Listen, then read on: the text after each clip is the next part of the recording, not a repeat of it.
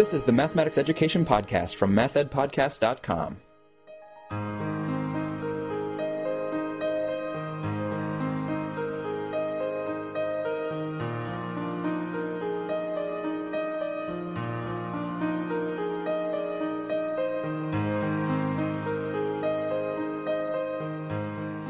Welcome to the Math Ed Podcast. My name is Sam Otten from the University of Missouri, and I'm lucky to have two guests with me from the University of Maryland. Daniel Chazen is a full professor in the Department of Curriculum and Instruction. Dan, thanks for being here.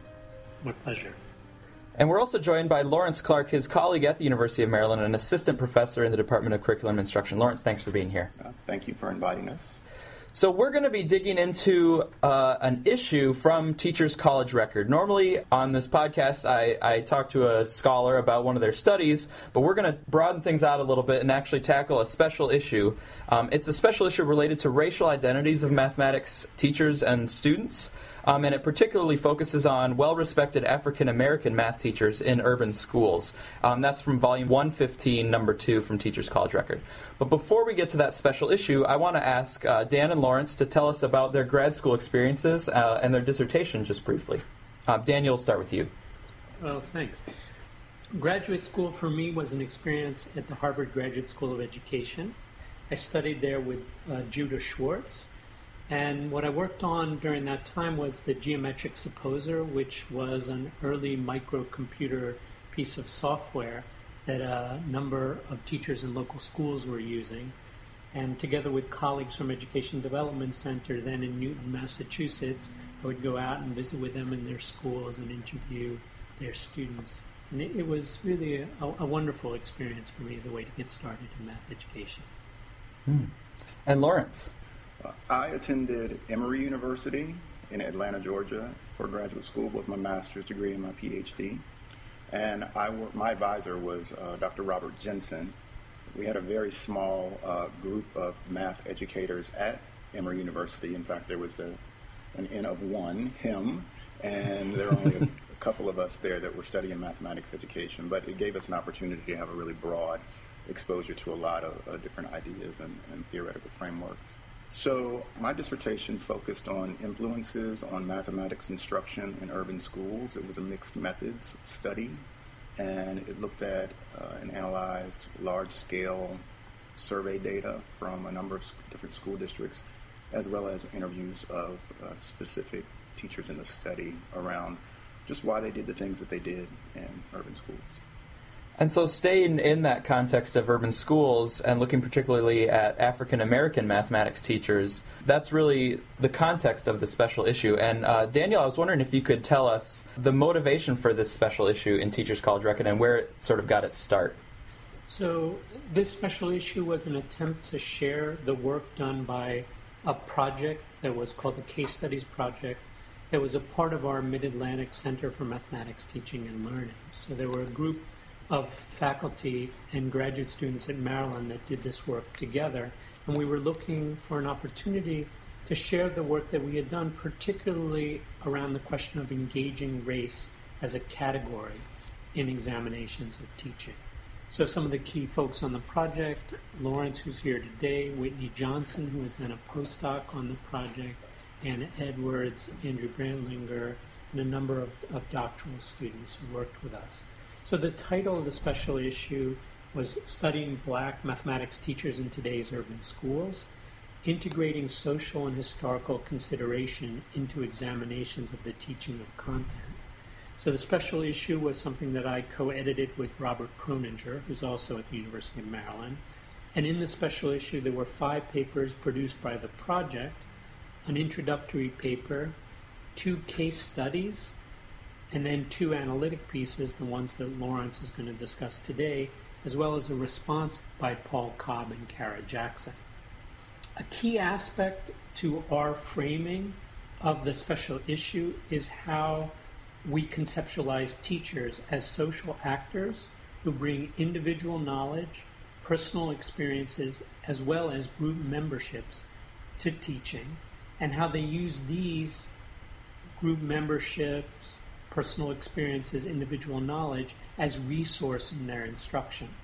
So in particular, we think of African American teachers as a group that shares experiences and culture whose relevance to the work of teaching is what we were trying to understand.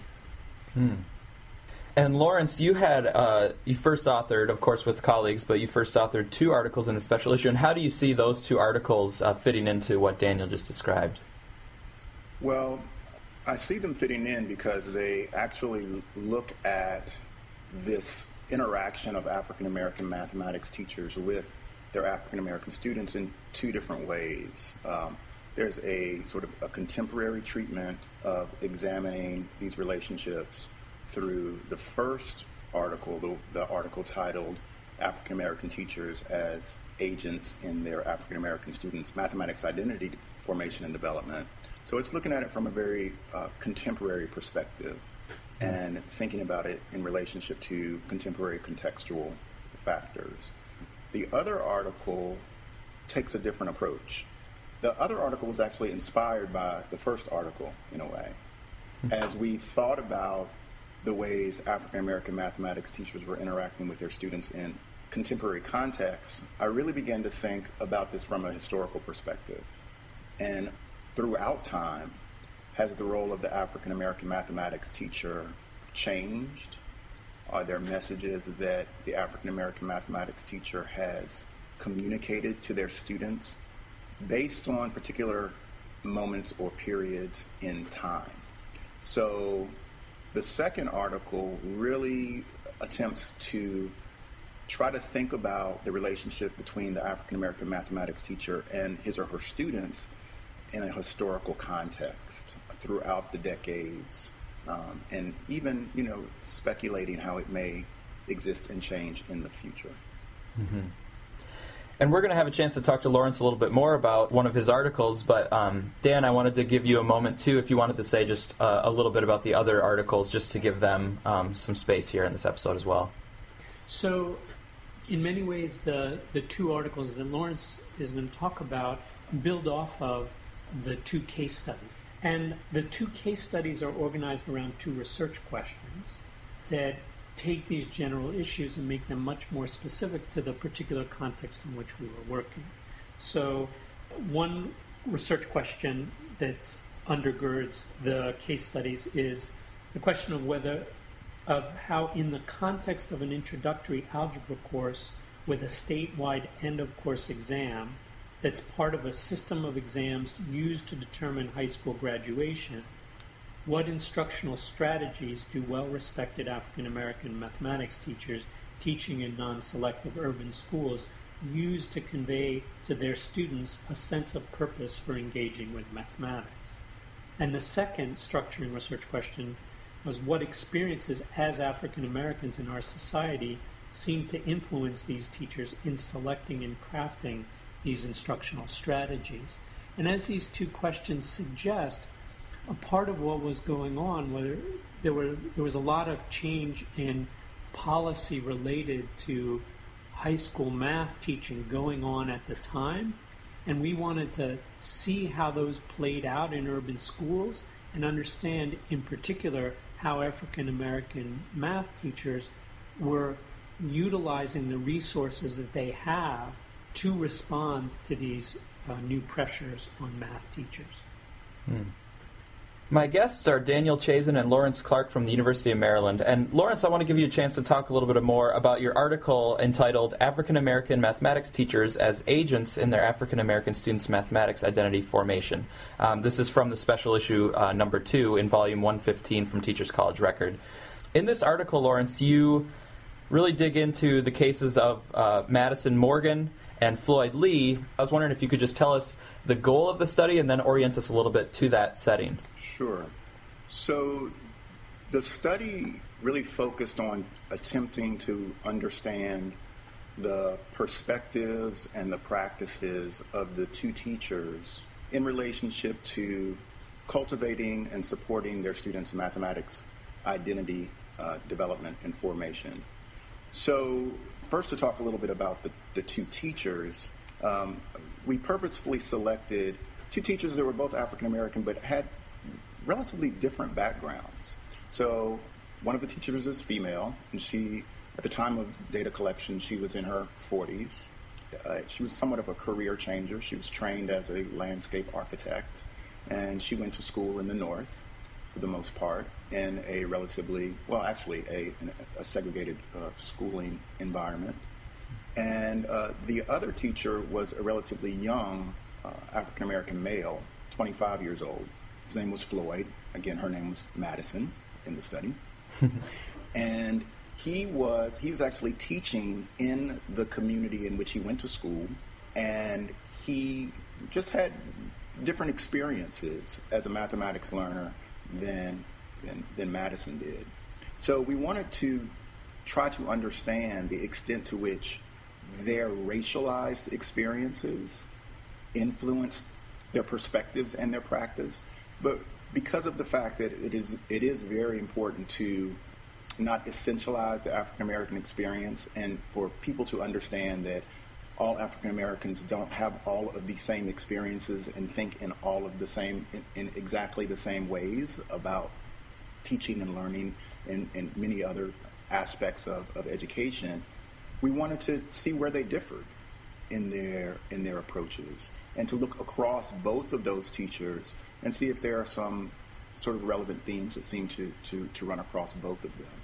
So the way that we decided to approach doing this is we had to find, of course, a framework through which to look at their perspectives and practices. Mm-hmm. And there is considerable interest right now in issues of identity, in both student identity and teacher identity.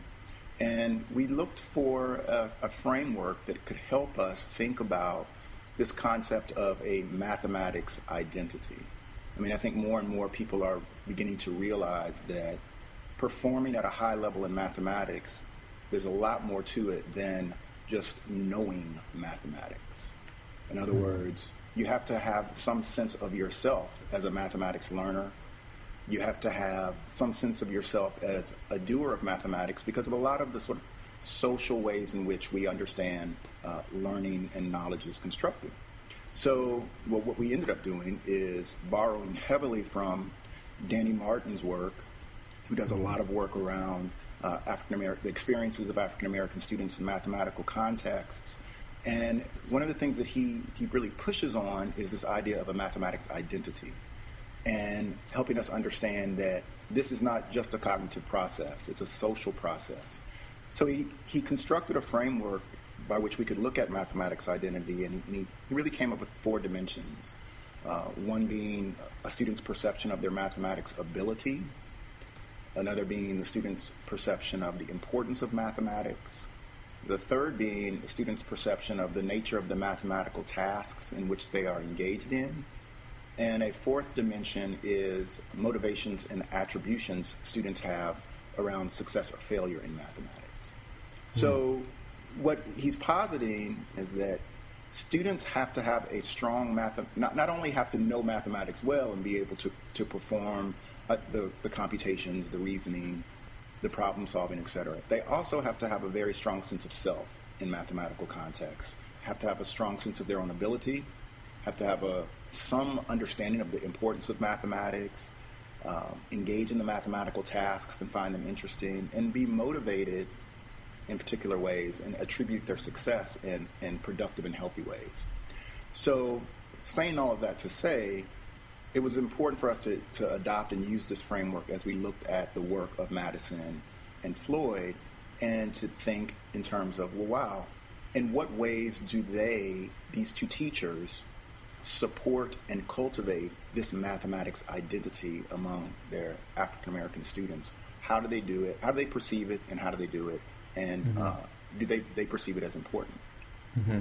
And so with that framework and that goal in hand, what were the data that you collected that you then were able to analyze with that framework?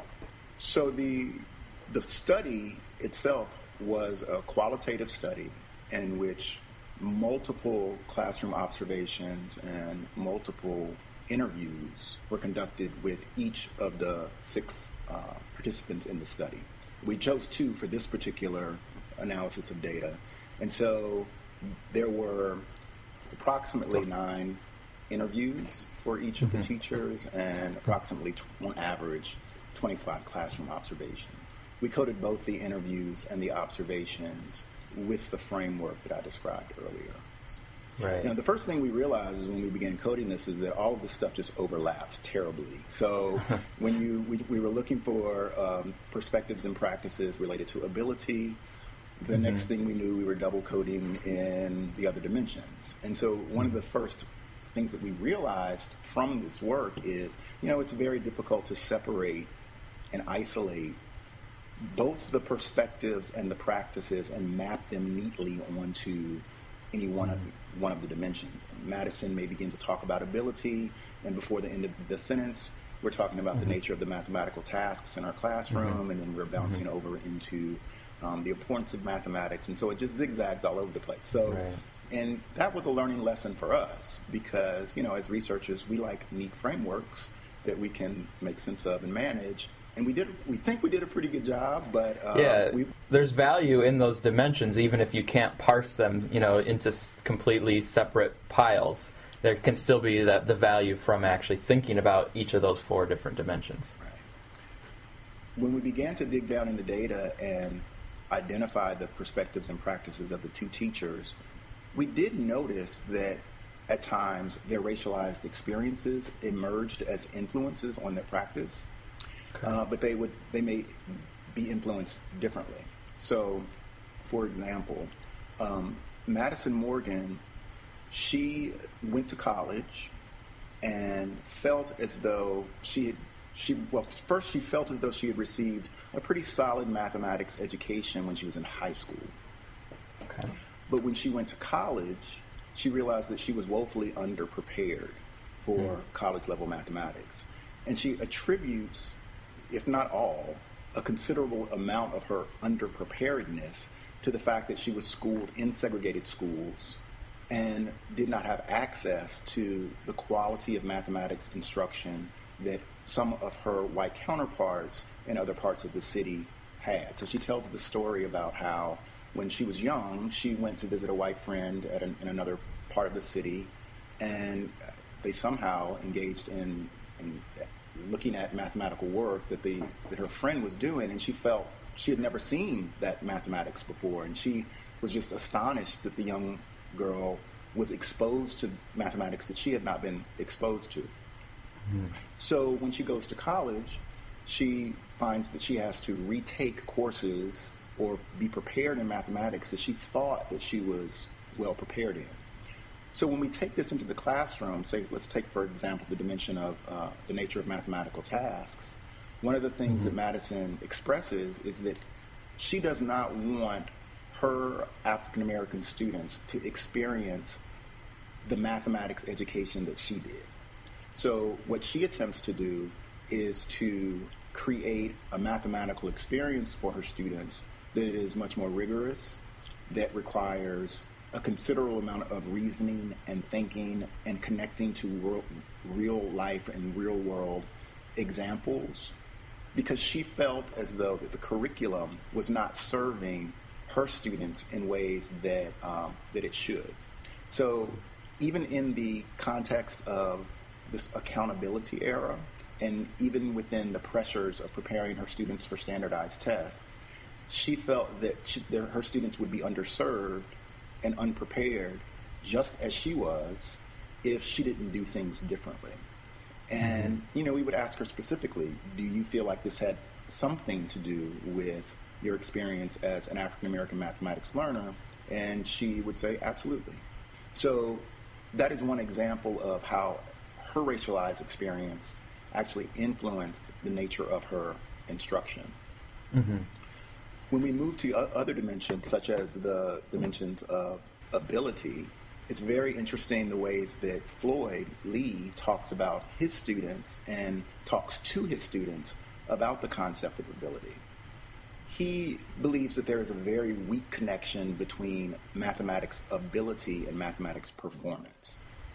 So what I mean by that is he continuously, I almost want to say, taunted some of his students in his very interesting way of talking to his students to really examine themselves and to understand that it is not their mathematical ability that is driving their performance.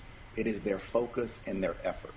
So things that he would do, particularly with his students who were in the lower level classes, one of the things that he would do is he would make explicit comparisons between his lower level classes and his classes that were identified as higher level, advanced honors, whatever. And he would tell them, he said, the only difference between you and the kids that are in my advanced classes, the only difference between them is their focus and their effort. It has nothing to do with their or your mathematical, quote, ability, unquote. It's a different set of skills that they're employing to do well in school. And he would tell them that they have all of they have everything that they need to succeed in mathematical environments. But if they don't have the focus and the effort, then they may fall short. And again, he brought in aspects of his racialized experiences to frame and move that message forward. He did not perceive himself to be a particularly talented mathematical person. He felt that he was motivated through high expectations placed on him by his parents, and he knew that he was stubborn and he was a hard worker, and he saw the value in doing well in mathematics so that he could then graduate from high school, attend college, and make something of himself. So in many ways, it was really quite interesting the way that he would, I'm moving into another dimension here, he would talk about the importance of mathematics. He would almost talk about mathematics as not being that important at all. It is what you make it. It should not be perceived as this extremely difficult body of knowledge that takes some genius mind to get its head around. It is a doable, approachable body of knowledge that if you see yourself as someone who can succeed at it, then you can do it. Now, what I find interesting about this is that, many teachers may be sending these exact same messages to students. White teachers may be sending these messages to black students. Black teachers may be sending these messages to white students in any configuration you want to think about it.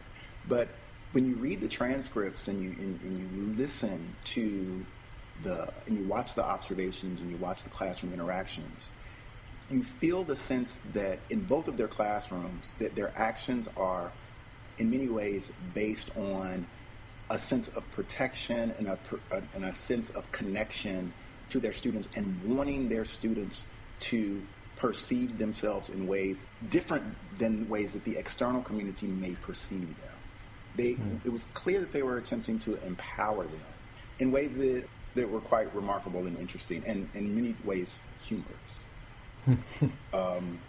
Again, another one of the moments that I found very funny and very interesting was in relation to the dimension of the nature of mathematical tasks and the ways that, on one hand, Floyd Lee did not perceive his practice as being particularly focused on his African American students, at least in his interviews.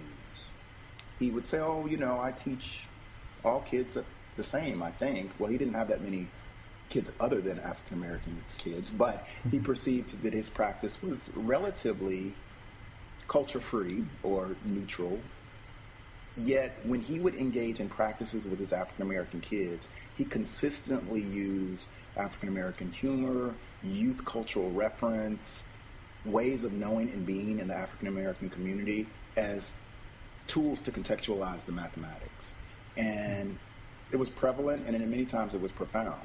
And it began to make us really begin to realize that there are some sort of subconscious influences on practice that teachers don't even see themselves. Because to hear him talk about it, and then to see him do it, there was clearly a disconnect. On the flip side, there was a certain sort of paradox in Madison's practice also.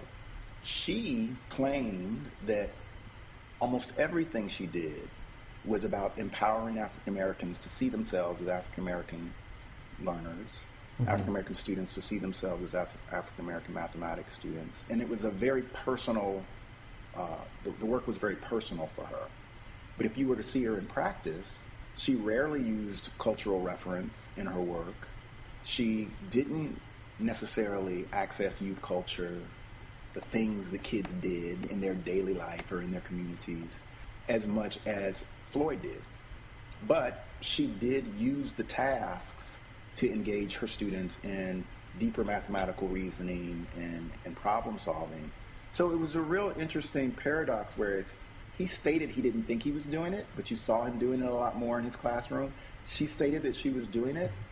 Mm-hmm. You didn't see it as much in her classroom, but you just saw some different things. Mm-hmm. So as we went through the study and gathered the data and wrote it up and thought about it, it was evident that these teachers were working on the dimensions of this framework explicitly and implicitly. And through this, we saw that they definitely saw the importance of developing in their African American students in particular a very strong mathematics identity. And they did feel that their racialized experiences contributed to that. Mm-hmm. And they did feel that the mathematics classroom, even if they didn't state it, when you went in and saw their mathematics classroom, mm-hmm. it was a mm-hmm. racialized space, as Danny mm-hmm. Martin likes to say. Mm-hmm.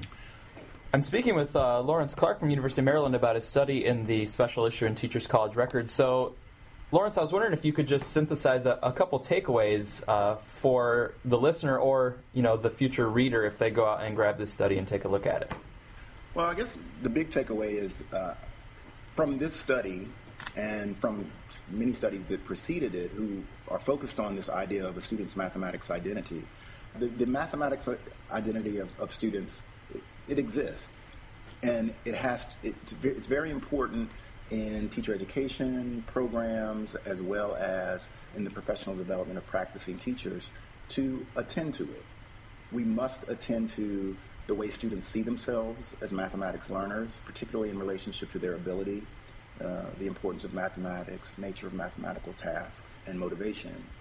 What I think is important is to try to understand what knowledge base do teachers need to possess to do a really good job around supporting their students' mathematics identity formation and development. I mean, I think in the mathematics education research community, there has been a considerable focus on teachers' mathematical knowledge for mm-hmm. teaching, mm-hmm. pedagogical content knowledge, and other forms of very mathematics-specific types of knowledge, even if that knowledge base incorporates things like students' misconceptions, student errors, the studying of student work, etc. It's still very mathematically based, and it doesn't really open itself to thinking about issues of socialization and issues that are captured in the framework.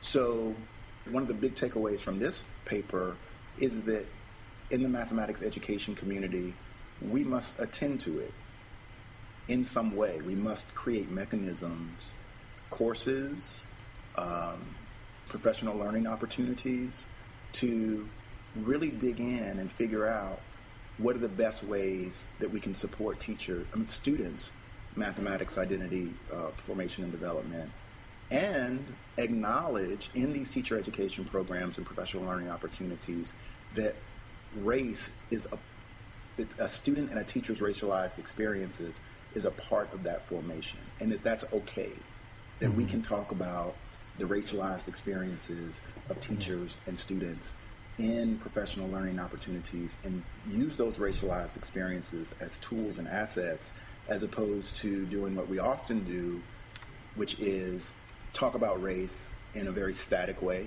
as if you're a member of a race and it is a color or a category, and the experiences that are associated with that really don't have much to do with your capacity to engage in mathematical contexts. Or the other thing that we might do is just to pretend that it doesn't exist and exactly. try to just ignore it completely rather than realizing that it's real, and we need to find ways to think about it and use it, support it. So I guess the other takeaway is that we can learn from teachers in urban contexts who are engaged with students of color, and we can learn from these teachers in how to create learning environments that are effective and resonate with students of color. And I think the way to do that is to tap into teachers that are successful at it. They may not engage in practices that are listed in our handbooks of mathematics, research on mathematics instruction. They may not engage in the practices that are listed as the most effective practices in mathematics instruction, because a lot of this stuff doesn't feel and look very mathematical at all. When you look at the work that Floyd is doing and his speeches, and you look at the work that Madison is doing, sometimes it's very difficult to code it as mathematics practice, instructional practice. But it's still intertwined into the work that they're doing, and it appears to be having an effect in helping students see themselves as members of a mathematically proficient community. Pulling out to the special issue overall, Dan, I was wondering if you could talk about some takeaways or some contributions that you see the issue as a body of work making to the field. Well, I'll just pick up on the theme that Lawrence was just talking about. You know, one of the things that we hoped with this special issue was that it would contribute to a conversation about race in math education. And that, you know, there are all sorts of ways in which math education has made a social turn, but explicit conversations about race haven't necessarily been prominent as a part of that social turn. And, you know, maybe moving away from sort of takeaways for the field, for me personally, participation in this project and work with the doctoral students and faculty who were designing this project was a wonderful opportunity to challenge myself to think about the role of race in math education and to try to understand ways in which math education lives inside our larger society, and that the social dynamics that are going on in the society are present in our classrooms in all sorts of ways. Race being one example, immigration and ethnicity being another example, social class yet another, but not so much as categories, but really the way in which Lawrence was describing it and that Danny Martin has really pushed us to do is not as a static category, but as a set of experiences and therefore resources that people bring to bear in interactions. And I think that's a real challenge. I don't know that we, as a community, it feels like we're just at the beginning of that kind of work. So another thing that Lawrence and I are working on right now with Patricio Herbst at Michigan is a chapter in a handbook, the AERA Handbook for Research on Teaching, a chapter there in which we're trying to push our conceptualizations of the instructional triangle to both capture how instruction happens inside the institutions of school and also how the institutions of schooling are then embedded in the larger society. And I think that that's important intellectual work for the field to do, but it also requires all sorts of things of us as members of our society to engage sometimes in some conversations that are not quite as comfortable. I mean, some of the conversations inside this research group were challenging. And there's a chapter that Lawrence wrote for a book that Danny Martin edited that I think really has in it a wonderful set of issues to consider as diverse groups of researchers consider doing this work. And I'm hoping that that's another thing that people will see as a resource coming out of the project beyond the special issue. I'm speaking with Dan Chazen and Lawrence Clark from the University of Maryland. And Lawrence, I wanted to also go to you and ask you about next steps that you're taking. What's the next thing that you see in this body of work that you've laid out? The work that has emerged from the case studies project that we've been referencing has really helped me begin to think about this knowledge base that teachers need for supporting their students' mathematics identity development and formation. And so what I'm trying to do right now is to create a framework that helps to structure and helps us understand that knowledge base in ways that we can teach it and measure it, and we can identify whether teachers have a deep knowledge base for supporting their students' mathematics identity formation or if they don't. So I've incorporated a survey, a self-report survey, in a large quantitative study that attempts to measure teachers' awareness of their students' mathematics identity formation and development. Just to what extent are teachers even knowledgeable that the students are experiencing mathematics and not just learning mathematics using the framework that we described earlier. And the quantitative analysis is quite interesting in that teachers' awareness of their students' mathematics identity formation interacts with their knowledge in ways that influences student achievement based on our preliminary analysis of the data. So what I'm attempting to do is move out of the qualitative space and move into identifying measures and tools that can help us capture and measure the extent to which teachers possess this knowledge base. So I'm moving forward with that, but we're still not done with the qualitative data because there's lots more to think about and to analyze. And so I'm still staying in the space of trying to better understand the relationship between the African American mathematics teacher, their students, and the history of mathematics education as a whole. Mm-hmm. And Dan, any next steps that you want to mention? Well, let me mention one that's a sort of shorter term thing, and that is, one thing that the project really helped us work on is the way in which urban schooling is in some ways a euphemism for race, and how race is bound up in the category urban. And so there are ways in which there are conversations about how the teaching of mathematics in urban setting is different than in other settings, and yet there really isn't sort of a research base that examines that carefully. And so one thing that's intriguing for us with this sample of the 6 teachers that we have is the role of the curriculum guide in urban schooling and understanding when and where teachers feel the right and the agency to depart from the curriculum guide and when they do not.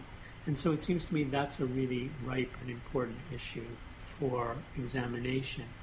Sort of moving away from the specifics of the data collected for this project, it was really a wonderful experience to have the kind of funding that we had in MacMatel, where we could work on designing a research project together with doctoral students and carrying it out together with doctoral students, and to have it endure over time, so as new faculty came and graduate students graduated, that there was this project that was designed by the people who were doing it in a way that sometimes doesn't happen with PI-funded research.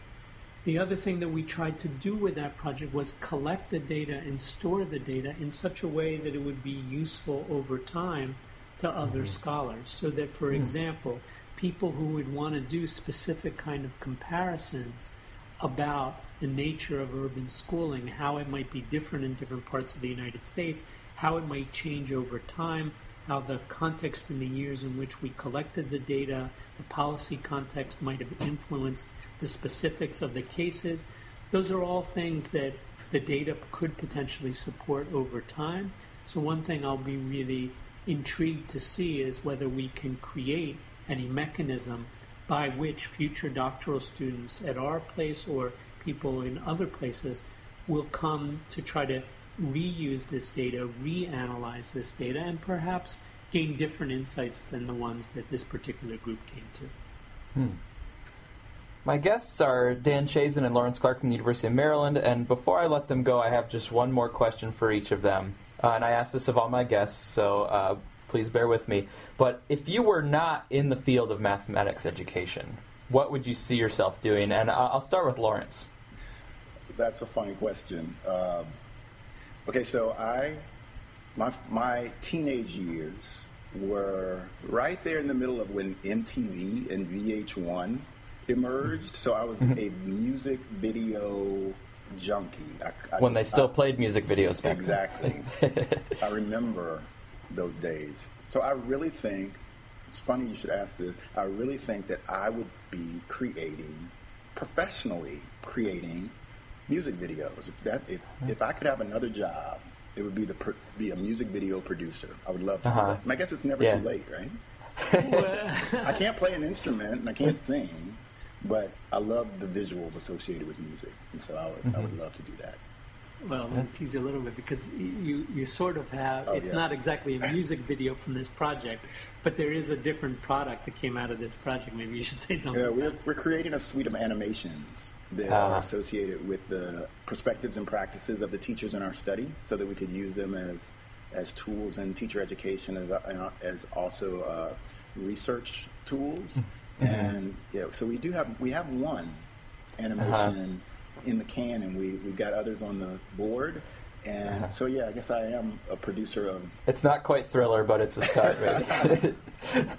And Dan, if you weren't in mathematics education? Well, it's funny because I'll give a real old school response.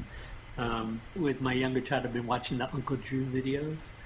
So when I was a kid, the idea of owning a bookstore so that like you'd spend your day in the bookstore, that was like a really appealing idea. Now, of course, that would be a disastrous job to be in these days. But that was something when I was a kid I always thought maybe I would grow up and do that. Yeah. And I'm sure you get to do some reading in your work, right, Dan? Not as much as I would like, I gotta be honest. Well, Dan, Lawrence, thank you so much for being here and talking about your work. Thank you for having us. Thank you.